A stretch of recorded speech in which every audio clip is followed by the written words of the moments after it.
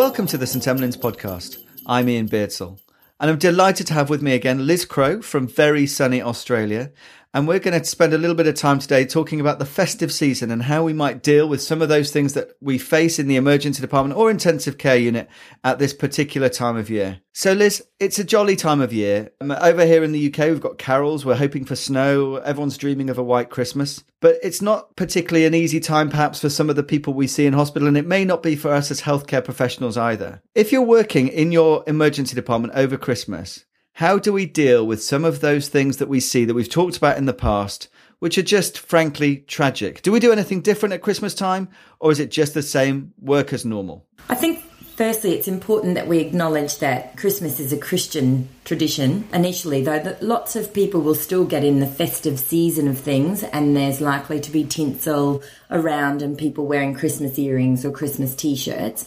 So even if you're not a person of faith or that Christmas doesn't have a religious symbolic meaning for you, I think that Christmas can still be a time where lots of people reflect on the year that's gone past and have a series of celebrations. I think that's conflictual because most people who end up in the emergency department or in an intensive care unit are obviously going through extremely difficult times of their lives. The nature of our work is it has to still be fully staffed even during these festive seasons. We all want to acknowledge that it's Christmas time and that we're still trying to enjoy ourselves even though we're at work. And on the other hand, we may be faced with people who are going through really serious or difficult time on what's supposed to be a really wonderful occasion. For me, it's that stark difference, perhaps at this time of year more than any other, between happiness and sadness. And we've talked before about how you communicate bad news, how we talk to each other. Families will come in on Christmas Day and around that time, and they will be dealing with awful things. Christmas is a time where you go to work and you hope to have a jolly time, and then you go home. But for these people, their lives change forever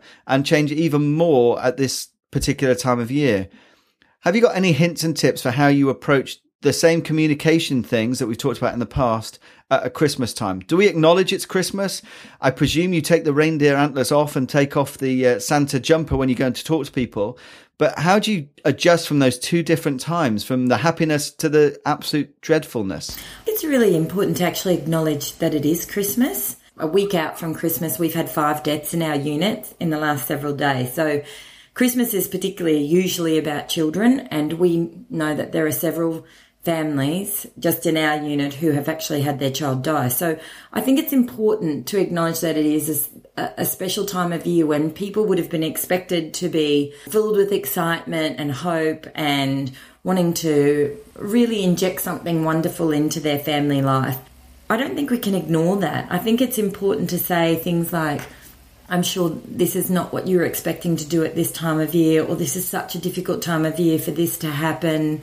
This means that Christmas now will be difficult for your family. Something just to acknowledge the time. Now, if people pick up on that and say, you know, how will we ever have a good Christmas again, or how will we ever be able to enjoy Christmas again, then you can continue on the conversation. If people choose not to pick it up or to say this would have been awful whatever time of year that had happened, then we can just leave it. We've put it out there and we have acknowledged it.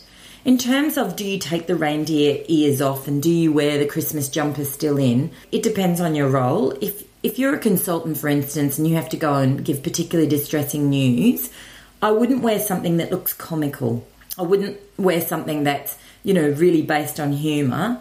But if you just had a little bit of tinsel tucked into your pocket, or you're wearing earrings that have a Christmas tree on it, then I don't think that we can strip it all away, because families will notice that as well, particularly if they've already met you wearing that. I think that there's ways that we can tastefully celebrate Christmas in the emergency areas without ramming it down people's throats. And lots of people will acknowledge to staff, I can't believe that you have to work on Christmas Day, or I can't believe this is your life on Christmas Day. It can be a joining thing, but I do think it's important to acknowledge. And that leads us on to the other group of people who we perhaps need to think about, and that is our colleagues and our staff. Over the Christmas period, we may have difficult conversations. How do you go from having that happen at work, and maybe you're doing a day shift in the ED and you have something bad happen, and then you clock off and you go home and everyone's all jolly? How can we deal with those sad times and still enjoy Christmas ourselves? That's exceptionally difficult. I think like any time at work when you've had something really distressing and then you're entering back into your family home where the issues might be that you're late or that everyone's waiting for you for dinner, or if it's Christmas time, people are really looking forward to welcoming you back into the family life, that's important that you take a little bit of time to reflect on what's happened and to approach how you're going to re-enter normal family life. If you've had a particularly difficult time where it doesn't feel like Christmas, where it feels like the world is a sad place, or where your mind is really sitting uncomfortably or sadly with a family that you have connected with during the day, that you just take a little bit of time. And I think it's a time that we can feel particularly sad, where staff say to me, how can we be doing this at Christmas time? That we acknowledge it, but also you just give yourself a little bit of space. And if you only live 5 minutes from the hospital, instead of driving straight home, maybe park somewhere a little bit or take some time with your colleagues to say, this didn't feel like Christmas, or it feels unfair that we now get to walk away from all of this and re-engage with our families who are safe and well, or to just be sad, to just cry and think the world is sometimes a sad place and people sometimes really suffer. But I think it's really important that we say today, even though it was Christmas Day or it's Christmas Eve or it's Boxing Day or it's the week before Christmas, that we still gave 150% today. What we did was still really important. We engaged with people at difficult points in their life, that it would have been much harder for them if we weren't there during this time, that whatever happened, we did to the best of our ability. And now in order for us to be able to re-engage and return to work, whether that's tomorrow or in a week's time or a month's time, that we allow ourselves to say, what we did was important, but so is having a break, and so is our families. So are the people who enable us to go to work, or the people we choose to go to work to have money for so that our families can live safely and enjoy Christmas and have presents. Sometimes, last night I said to my own kids that I was feeling particularly sad. There's a very sad case that's weighing heavily on my mind. And I said to them, I feel really sad tonight. I feel really blessed that you guys are well. And even though you drive me crazy, because kids do, that I really love you. So I think it's sometimes okay to bring it a little bit into the house, but we don't come in at Christmas time in particular and really share it with our family so that they share our burden and sadness. I think it's important we do that elsewhere, but to the best of our ability we come in. I remember we had a really tragic death at about 6:30 a.m. on Christmas morning about 6 years ago. And the nurses talking really hard about how hard it was to go back in and then go and open Christmas presents with their own children, knowing that that family left without their child. And they spoke about how they took an extra hour before they got home, even though their partners and children were really angry at them. And when they came home, they had to say, I'm really happy to be home and I'm really excited it's Christmas, but it's going to take me a little while to feel happy inside. Just so that there wasn't this false pretense that nothing had happened at work and that their family were aware of it, but not something then that was going to really destroy Christmas in their own homes. So it sounds like the message is both at work to be open and talk about it, probably with more urgency than we might do on another day, because these are people you've shared that experience with on that special day. And then to be open with your family when you get home and just say, just give me a minute, but I will get to it. And then, like the professionals we are, we put on a show sometimes. And I guess there are times when you have to put on a show for your family.